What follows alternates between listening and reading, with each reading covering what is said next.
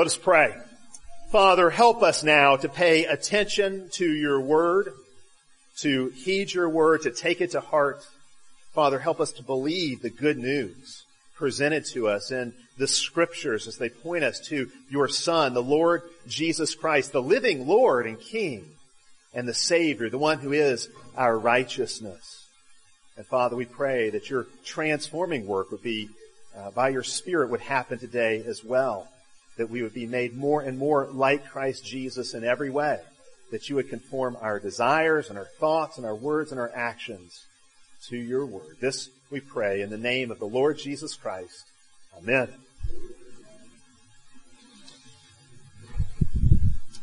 We are rapidly approaching the celebration of the 500th anniversary of the Reformation. It's going to happen this October. We'll join with Protestants from all over the world in rejoicing over the great recovery of the gospel that took place in the 16th century and the huge impact it had upon millions and millions of men, women, and children, and indeed the huge impact it had on our civilization. We owe so much to those God raised up in the 16th century to recover the gospel. We've been spending the last few weeks looking at the doctrine of justification by faith, because if there is any doctrine that really defines the Reformation, this is it. It is the core doctrine of the Reformation. This is why the power of the gospel was unleashed in a new way in the 16th century. We camped out here in Luke chapter 18 in this parable because Jesus here tells us a story that really captures the heart of the matter. This parable, this story, takes place in the temple. And it's a story about a Pharisee and a tax collector. It's a story about a Pharisee who we know trusted in himself for justification and who therefore despised others. Luke tells us that in his introduction to the story. And as the story unfolds, you can see this Pharisee is very impressed with himself. Yes, his prayer does thank God. He pays lip service to God's grace. But the focus of the prayer is the self. It's a selfie prayer, if I can call it that. He mentions God once, and then it's I. Indeed, he mentions I 5 times in 2 verses. It's all about him. He has rendered his own verdict over his life. He has declared himself righteous. He is boasting in himself. He is exalting himself. He's like a student rating his own test, giving himself an A+, and then showing it off to the teacher. But on that day, there was also a tax collector in the temple. A man who, quite frankly, made his life ripping other people off. That's how the system worked in those days. But this is a man who has come to God. He's come to God's house. And he's come with no claim to his own righteousness. He's come to claim God's mercy. He has no self-righteousness, only self-despair. He knows he cannot justify himself, and he does not trust himself. Instead, he looks to God's mercy. He puts the words of David from Psalm 51 on his own lips. God, be merciful to me, a sinner. He is trusting God's mercy to justify him, to forgive him, to set him in a right relationship. And he is the one, Jesus tells us, who goes home justified, not the Pharisee, not the religious professional, but the scandalous tax collector. And then Jesus gives his commentary on the story. We find that the Pharisee has exalted himself, and so he'll be humbled. He'll be brought low. The publican humbled himself, and so he will go home exalted. He will be vindicated and glorified. You have a clear contrast here, a contrast between a man who justifies himself by his works righteousness, you could call it, and a man who is justified by a humble faith, who receives a gift of righteousness. That's what we could call it, gift righteousness. Ultimately, of course, God's gift of righteousness is Jesus Christ. We are justified in Him, the just one. He is the answer to all our prayers for mercy. God shows us mercy in Christ and what He does on our behalf. His sacrifice on the cross, His blood shed covers our sins. His resurrection from the dead is, yes, His vindication and His exaltation, but our vindication and exaltation as well. He was put to death in our place, the innocent for the guilty, and he was raised to life again to secure our acquittal. We are vindicated and declared righteous in him. We are righteous in the righteous one. Because Christ Jesus has humbled himself, he has been exalted, and we are exalted in union with him. And that means we are fully and freely forgiven of all our sins. It means all accusations against you, if you're in Christ Jesus, all accusations against you have been answered and silenced. It means you are vindicated and delivered from all your enemies and oppressors. Now, the Reformation in the 16th century was largely about a man named Martin Luther making this discovery, making the same plea for mercy as the tax collector and discovering the same gift of righteousness as the tax collector in this story. What I want to do this morning is work out for you some, certainly not all, we could never get to all of the implications of this teaching, but I want to work out some of the implications here, which I think we see in this story, and of course they're fleshed out more fully for us in the rest of Scripture. So we'll look at three. We'll spend most of our time on the first one, but we'll talk about three altogether. What does it mean to be justified? What does the justified life look like? What does it mean to be righteous in Christ? It means three things.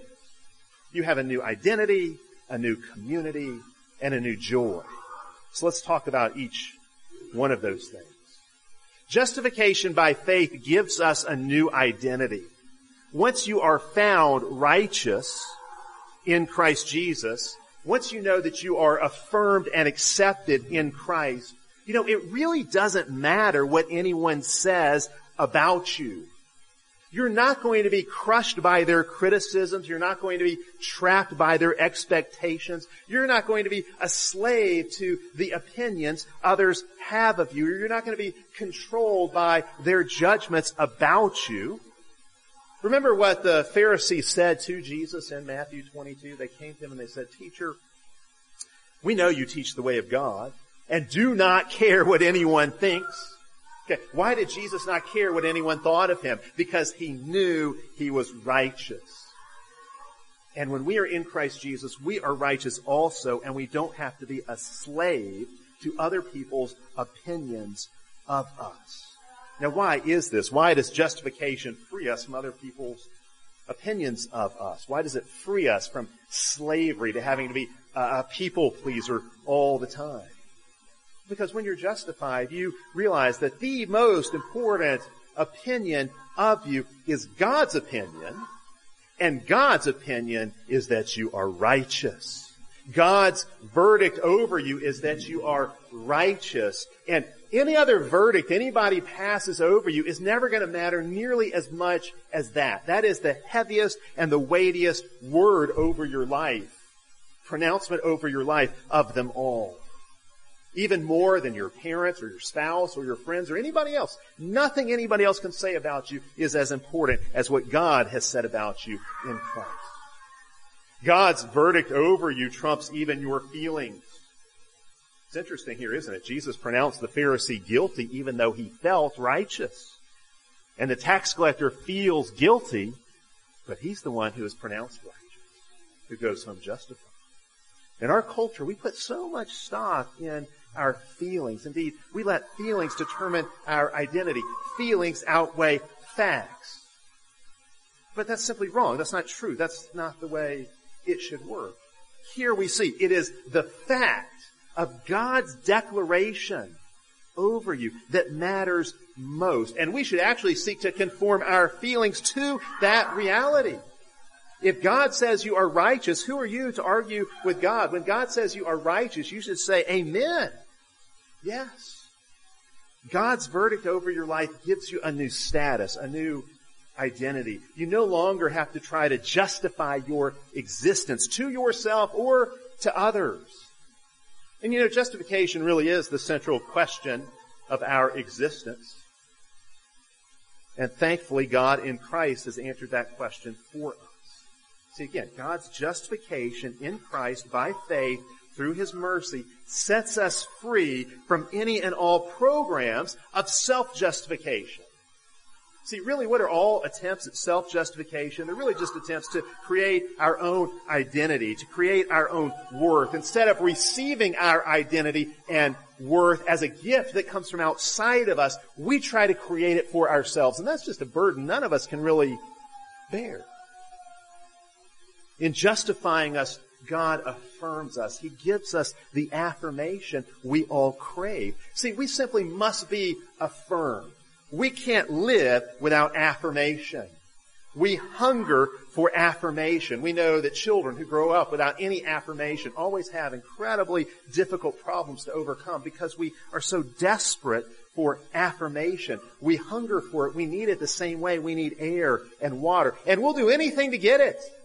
And so if we won't find our affirmation in Christ, we'll do just about anything to find affirmation elsewhere. I think that 1980s movie, Chariots of Fire, is a good illustration of this. It's about two track athletes, one who's Jewish and one who's Christian. And at one point, the Jewish runner, Harold Abraham, describes his reason for running this way. This is why he competes and trains so hard in track. He says, I've got 10 seconds to justify my existence. So he couldn't really enjoy running because running wasn't just about running. It was his identity. His whole identity was wrapped up in how fast he could run.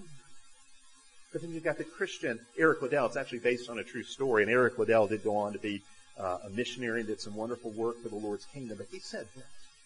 He said, when I run, I feel God's pleasure. He could run for the sheer joy of running because he didn't feel pressure to validate his existence on the track. He found that affirmation, that deepest affirmation and acceptance in Christ, not in his 100-yard dash time. Being a successful track star wasn't about proving himself. It wasn't about creating an identity. It was rather all about enjoying God's gift. He says, God made me fast, and so he just could enjoy being a fast runner. But he didn't have to try to prove himself and validate himself that way. Take another example of this. I read an interview, this was several years back, but came to mind as I was getting ready for this sermon. An interview with the movie director, Sidney Pollack, who I think has passed away now, but towards the end of his life, he said he had to keep making movies because movies justified his existence.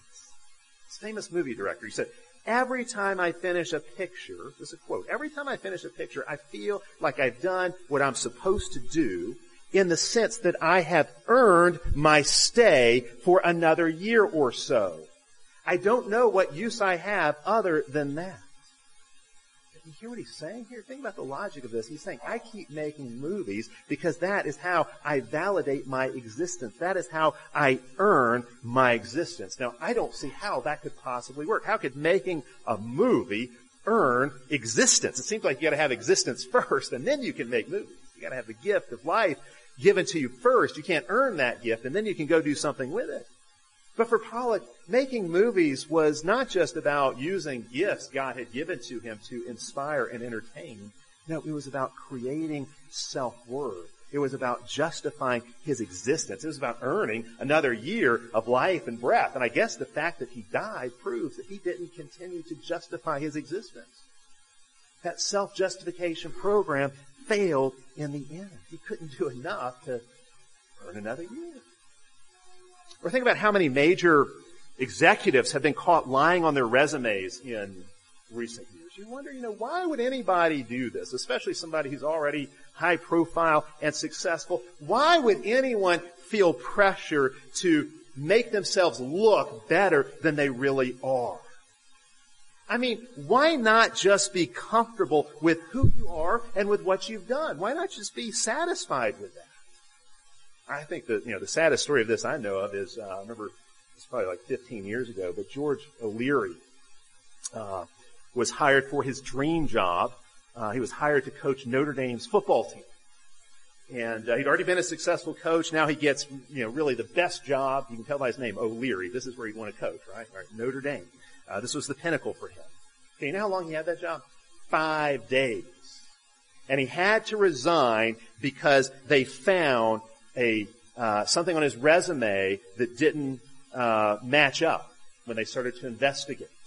He said on his resume that he claimed to have played college football for 3 years at New Hampshire, when in reality he had never actually played a down. Now, why lie about that? Why lie about having played football at New Hampshire, of all places, years and years ago? What difference does it really make? Well, he felt pressure to validate himself, to prove himself, and this was part of that, but, don't pick on him. We all feel that same pressure. That pressure to look good. That pressure to be loved, to be accepted, to be affirmed, to be praised, to be validated in the eyes of others. We all live under this pressure. Pressure to measure up, to craft an attractive identity for ourselves. But of course we learn, because we see how this fails again and again, this is no way to live. Indeed, it dooms us to a life of misery. You get on this treadmill of self-justification, trying to validate yourself, and you can never get off. All attempts at self-justification lead to self-doubt, because you can never do enough, and so eventually they lead to self-despair. Certainly there are good uses of social media, but I think a lot of social media is used just this way. Social media is full of people who are trying to justify themselves. I mean, how many of you can really live up to your Facebook profile?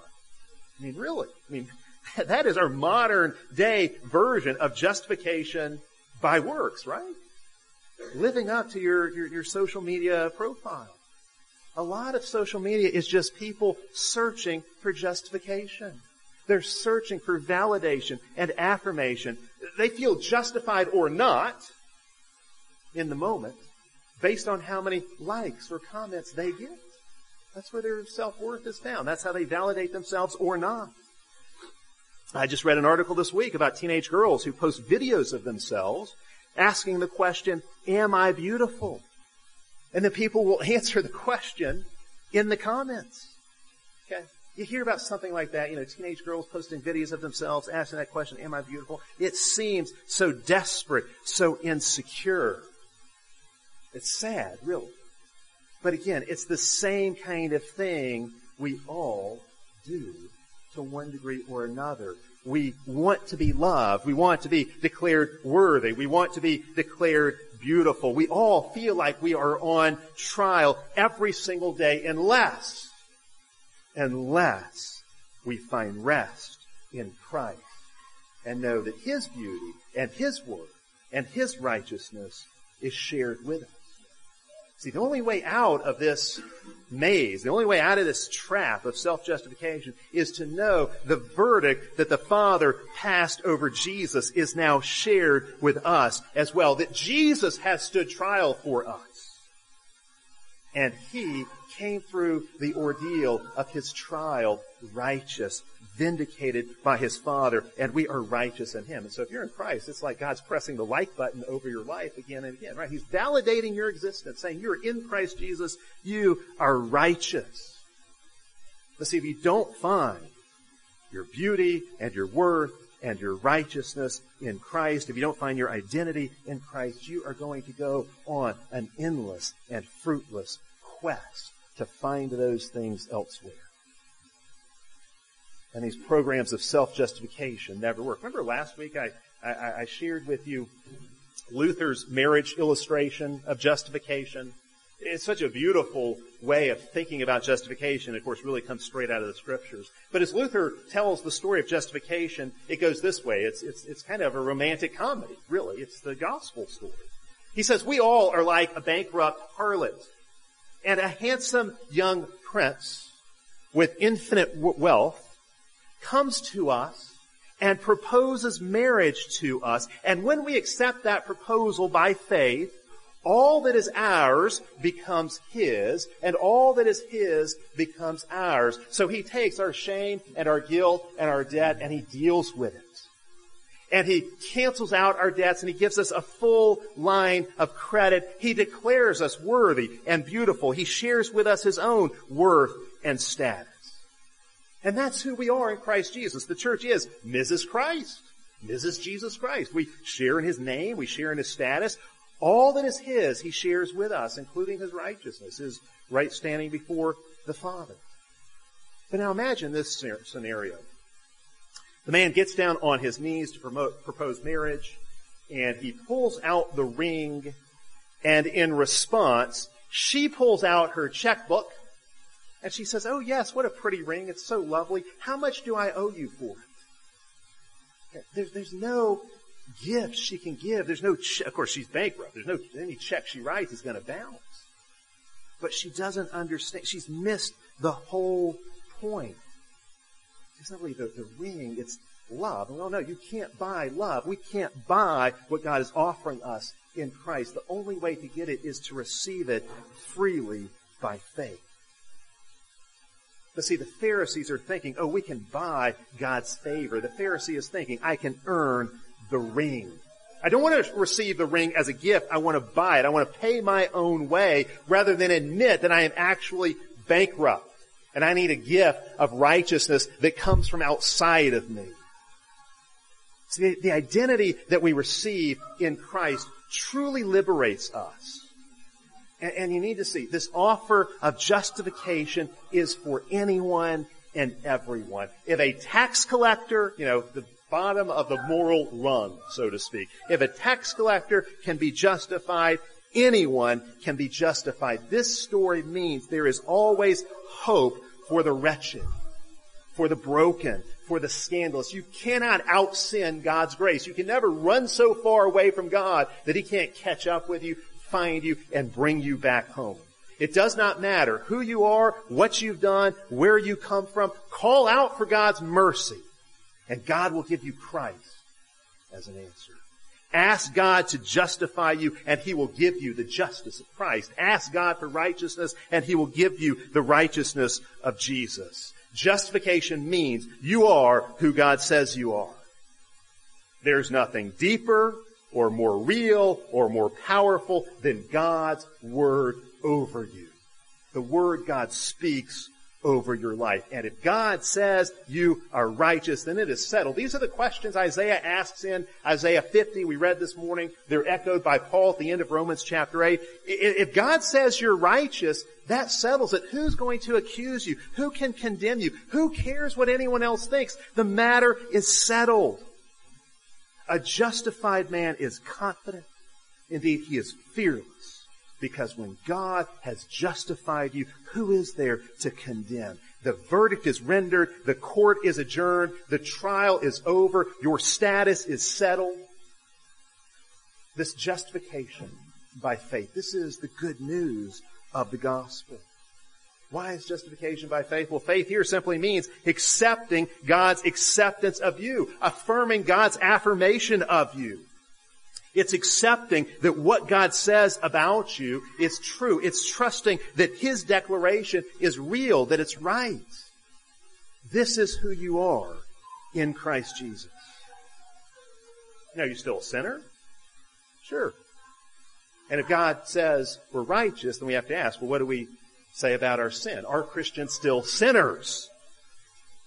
Luther used the formula, we are simultaneously righteous and sinful, simultaneously justified and sinners. And of course, Luther was right. Christians do still sin. 1 John 1:8 says, if we say we have no sin, we deceive ourselves and the truth is not in us. We do sin. We acknowledge that truth every week liturgically when we get down on our knees and confess our sins. But this is what we need to understand. God's justification means that His Word, His declaration over us, defines us, not our sin. You don't belong to the category of sinner anymore. You belong to the category of the righteous. Yes, you still sin. But those sins don't determine your identity. Don't argue with God. When God says you're righteous, you should say, Amen. I believe it. You know that God delights in you in Christ Jesus right now. I'll just tell you, one of the hardest jobs I have as a pastor, one of the hardest aspects of the pastor's job is convincing non-Christians that God is angry with them and convincing Christians that God delights in them. But it's true. If you are in Christ Jesus, God loves you and God rejoices in you the same way He loves and rejoices in His Son. You've been united with Christ Jesus. There's no condemnation in Christ Jesus. You are righteous in Christ Jesus. Now that is what we could call the psychology of justification, how it impacts our identity. But we also need to talk about what we could call the sociology of justification, how this doctrine shapes community, how it determines the shape of the church. In the parable Jesus gives us here in Luke 18, the tax collector went home justified that day. He went to his own home, no doubt, but he really had a new home, a new family, a new kingdom and empire to represent. No longer representing Caesar, but now representing the Lord Jesus Christ. He's got a new heavenly Father who loves him to go along with this new status he's been given. Luke opens the parable with the comment that Jesus told this story to those who trusted in themselves and despised others. And those two things go together. They justified themselves and they condemned others. This is the way of the Pharisees. Self-justification, others' condemnation. And this is an incredibly common dynamic because these things go together. This is an incredibly common dynamic. To justify the self and to despise others, it tears apart families and societies and churches. It is the source of sibling rivalries and all kinds of contentions. Men will do all kinds of evil against one another in seeking to overcome their guilt and justify themselves. Indeed, in the end, the one that the self-justifying Pharisees really despise is Jesus himself. This is why they ultimately condemn him to be crucified. Jesus is their brother, a fellow Jew. But they crucify Jesus in order to justify themselves. They have to condemn God, ultimately. Self-justification always leads to the hatred of others. It will lead you to have contempt for others. Even as you are trying to justify yourself, perhaps by your good works on behalf of others, you are despising others. Because quite frankly, when you seek to justify yourself, the easiest way to do that is to look down on others. One of the easiest ways to prop yourself up and feel better about yourself is to look down on others. And there is a self-righteous Pharisee in each of our hearts that is quick to justify the self and quick to condemn others, even if they are committing the exact same sins we do. Because remember what I said last week, humans are not so much rational creatures as we are rationalizing creatures. We can always make excuses for ourselves. We're very clever at finding ways to justify the self. We can be Pharisees even towards other Pharisees. We can pray, God, I thank you I'm not like that self-righteous Pharisee over there. I thank you I'm not like that legalist over there. I understand justification by faith. I know the 5 points of Calvinism. I. It's the same thing. We can get self-righteous over anything, even our understanding of grace. We can make anything a grounds for justifying ourselves and condemning others. And when we do, it's like pouring acid over the community. It just disintegrates relationships. Self-righteousness is antithetical to self-giving love. That's what we need to see. Quite frankly, this is what Peter did in Galatians 2. We read this passage this morning in Galatians 2. Galatians 2 is just an outworking of this very truth, that those who seek to justify themselves will condemn others. What is Peter doing in Galatians 2? He's an apostle, for crying out loud. How can he get the gospel so wrong? Well, he has reverted back to looking for his identity in his Jewishness rather than in Christ. He sought his identity and therefore his community in his Jewishness and in works of Torah, works of the law. And the result, as Paul pointed out to him and confronting him to his face, the result was a disastrous denial of the gospel and division in the church. What had Peter done? He had separated from Gentile Christians. He stopped eating with them. He created a Jewish-only version of the Lord's table, which could not be the Lord's table because the Lord's table is for all who are in Christ. Whether Jew or Gentile, rich or poor, black or white, young or old. Here's another way to look at the same thing. In our attempts to justify ourselves, we compare ourselves to others. That's really what the Pharisee is doing in the parable. His whole prayer is about comparing himself to others, to the adulterers and the extortioners, and of course to the tax collector. The reality is comparing ourselves to others in pride always leads to disaster. Others become threats to our own standing and to our desire for glory, and relationships become a kind of tug of war, a zero-sum game in which you either win or lose by seeing yourself either as better or worse than others. If you win the comparison, well, then you become arrogant. If you lose the comparison, well, then you become hopeless. Pride-driven comparisons always turn brothers into enemies. You know what we're doing when we compare? It's like asking mirror, mirror on the wall, who's the fairest of them all? We're asking mirror, mirror on the wall, who's the most righteous of them all? And if anybody else shows up in the mirror, then that person is a rival and an enemy who must be torn down. This is what drives so many sins. Jealousy and envy and gossip and contempt. You're going to have contempt for others if you are seeking to prove yourself as more worthy or more righteous. The self-righteous person looks at others and says, I'm better than you because, and then fill in that blank however you want. It really doesn't matter. It might be because I'm a better Christian because I pray more. I'm more righteous than you because I recycle more than you do. I'm a better Christian than you because I've read these books and I raised my kids this way and you don't. It does not matter. However you fill in that blank, it's going to lead you to have contempt for others. But the flip side of this is that when we rest in God's justifying mercy in Christ, we are freed from the comparison game. And so now we can live in harmony with others. We can be comfortable with people who are less righteous or less mature than ourselves. We're okay being around them, and we're not just going around condemning them. We're seeking to encourage them and help them along. And we can actually also be very comfortable around people who are more mature and more righteous than us, because it's not about making yourself superior to everybody else. See, when you seek to justify yourself, you cannot possibly be self-forgetful. Instead, you become more and more self-absorbed.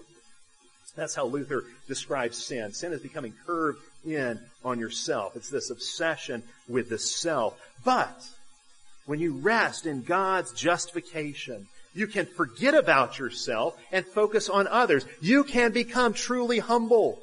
You can have compassion instead of contempt. This kind of humility is not just low self-esteem. You know, when the world says if people do bad things for two reasons. Either they have too low of a self-esteem or they have too high self-esteem. Okay. The Scripture does away with that whole dynamic altogether because it's simply not about the self. C.S. Lewis makes this point when he says that the humble man is not a man who thinks less of himself, but who thinks of himself less. You're just not thinking of yourself all that much because you're so focused on others. The way you know that you're living out your justification by faith is how you treat the sinner. This is really what I think this parable shows us. How would you treat a tax collector who showed up here this morning? And I don't mean a modern-day IRS agent. That's not the same thing. We might be tempted to condemn them or have contempt for them, but that's a whole different deal. I'm just saying anybody who you are tempted to have contempt for, how would you view that person if they showed up in church one Sunday? Do we make room in our community for sinners? Not condoning their sin. There has to be repentance, and you see that in this story too. There has to be repentance. God accepts us as we are, but He doesn't let us stay that way. But the question here is, could you love the tax collector in your life? Again, not approving of any immorality, because that's really not love. But the justified person, the justified by faith person, can love sinners. He can love those he disagrees with. He can express his disagreement, and he's going to do so in love. But because he has experienced God's charity, he becomes charitable. Justification by faith leads us to welcome others, even as God has welcomed us. And so this doctrine of justification by faith creates and builds and sustains community. It nourishes unity and diversity in the church. It really compels the church to go out and carry out the mission that Christ has given to us of taking the good news to the nations. And so it's been rightly said, Paul's vision of justification by faith inspired the theological vision of Martin Luther and the sociological vision of Martin Luther King. Justification by faith creates a new kind of community. Justification is not just about salvation, it's about the shape of the church. The shape of the church as God's new creation family. The church as the global family God promised to Abraham, bringing together every tribe, language, people, and nation into an international covenant community. A covenant family. Justification answers not only the question, how can sinners be right with God, but also the question, who should we share the supper with? And the answer is, all who are in Christ Jesus by faith. God invites the justified, whatever baggage they might have, to His table. And so how dare we put up any obstacles between them and what Jesus is offering them? In fact, it's so interesting in Luke's gospel. It's as if this parable is kind of crystallizing what's happening in the rest of Luke's gospel. Jesus here is telling a story about the story Luke is telling. In Luke's gospel, before this and after this, we meet a lot of tax collectors, and we always find Jesus eating and drinking with the tax collectors, like Levi, who becomes Matthew the apostle, and Zacchaeus. We find stories about prodigal sons coming home, about prostitutes. All kinds of people who have been identified and labeled as sinners, but they come to Jesus and they find God's mercy. They find God's mercy to forgive their sin, and they find God's mercy to repent of their sin.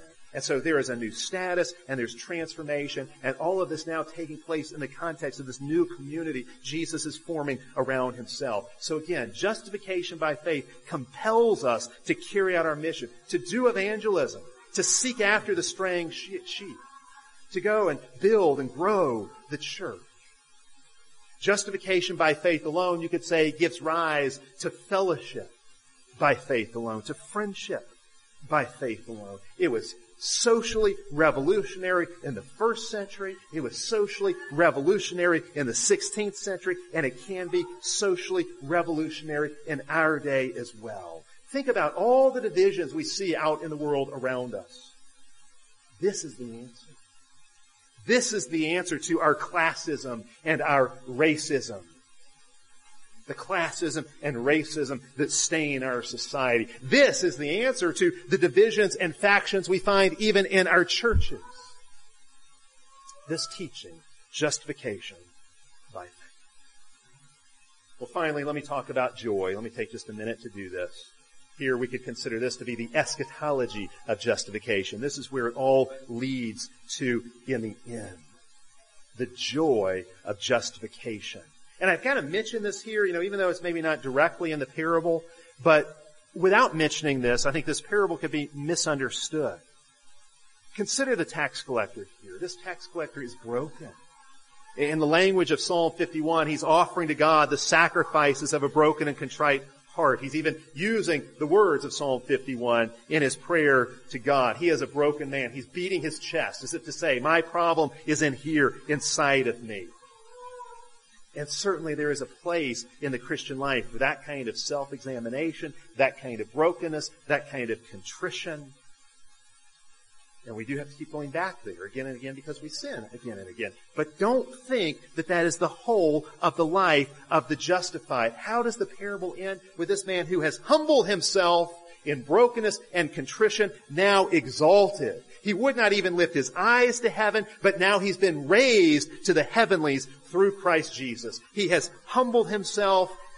Now the Lord has exalted him, and that exaltation means joy. Joy unspeakable and a peace that passes understanding. Justification by faith is the key that unlocks the door to unending joy. This is the doorway to an eternal and everlasting joy.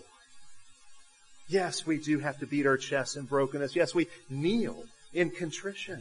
But we move on from there to the joy of standing before God in glory, of raising our hands to heaven, knowing that God has accepted us, knowing that God loves us with the same love He has for His Son, knowing that we are secure in the Son.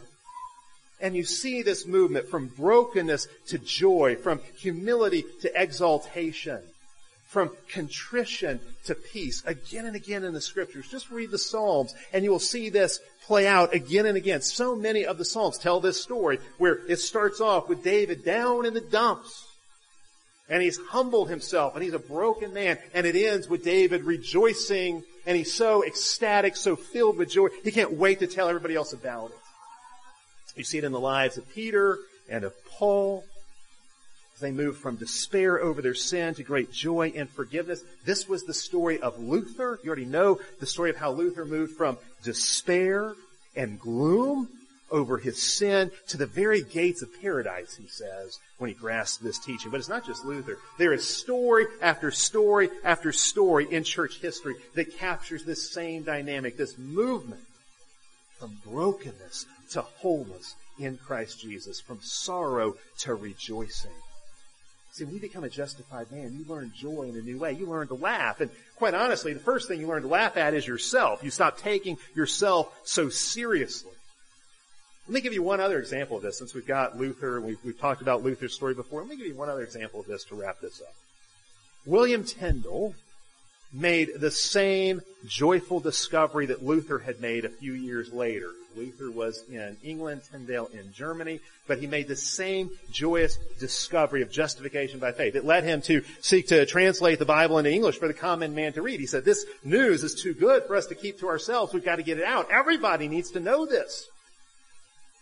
He says this. This is how he describes the joy-bringing power of the gospel. It says the evangelion, that's the Greek word for gospel. He said it signifies good, merry, glad, and joyful tidings that make a man's heart glad and make him sing and dance and leap for joy. He says, now can the wretched man, the man who is wrapped in his sin and who is in danger of death and hell, can he hear no more joyous a thing than such glad and comfortable tidings of Christ? Is there any better news for a sinner than this? God's free offer of forgiveness and justification in Christ. And so Tyndale says when he hears this news, he cannot but be glad and laugh from the low bottom of his heart if he believes that the tidings are true. Justification makes you joyful. Justification makes you laugh and skip and dance with joy. Justification gives you laughter in the low bottom, in the very depths of your heart. In the heart of your hearts, there is laughter because you know this good news that God has accepted. Yes, this tax collector starts off in the story broken and sorrowing, but you can bet the tax collector laughed and skipped and danced all the way home because he went home a justified man. You can bet he had laughter in the low bottom of his heart, the laughter Tyndale talks about, because the gospel makes us glad. Justification leads to joy. C.S. Lewis said this of the Protestant reformers. He says, whatever they were not sour or gloomy or severe, nor did their enemies bring any such charge against them. For example, Thomas More said a Protestant is one who is drunk with the new wine of the gospel, full of gladness in his heart. And so Lewis says, Protestantism was not too grim, but too glad to be true. Justification is too glad to be true. It's too good to be true. Justification is joy. It's the joy of the beggar who gets invited to the king's feast to sit at his table. It's the joy of the bankrupt bride marrying a bridegroom with infinite riches. It's the joy of a condemned criminal, not only given pardon, but new power, new status, new freedom, new glory. It's the joy of the dead who have been made alive, the joy of the blind who have been given their sight. It's the joy of those who are full of shame, who now find honor and glory. It's the joy of those who are despairing, who are now assured of hope. It's the joy of God. It's the joy of God's Son shared with us. And so rejoice. Rejoice today. Go home with joy. Go home laughing, dancing, skipping, because you're justified. You go home justified today. Jesus is sending you home justified. So go home with joy. Let's pray together. Father, we do thank you for the joy of the gospel. We thank you for the approval that we have in Christ Jesus that leads us to this joy and peace. Joy beyond words. A peace that passes understanding. We thank you for this acceptance that we have in Christ Jesus that leads us to the table of joy, the table of feasting in your presence with all your people, a cheerful feast of bread and wine, a sign that you accept us into your presence. We thank you for Christ Jesus, our Savior, our righteousness, our King. In His name we pray these things, giving you thanks and praise. Amen.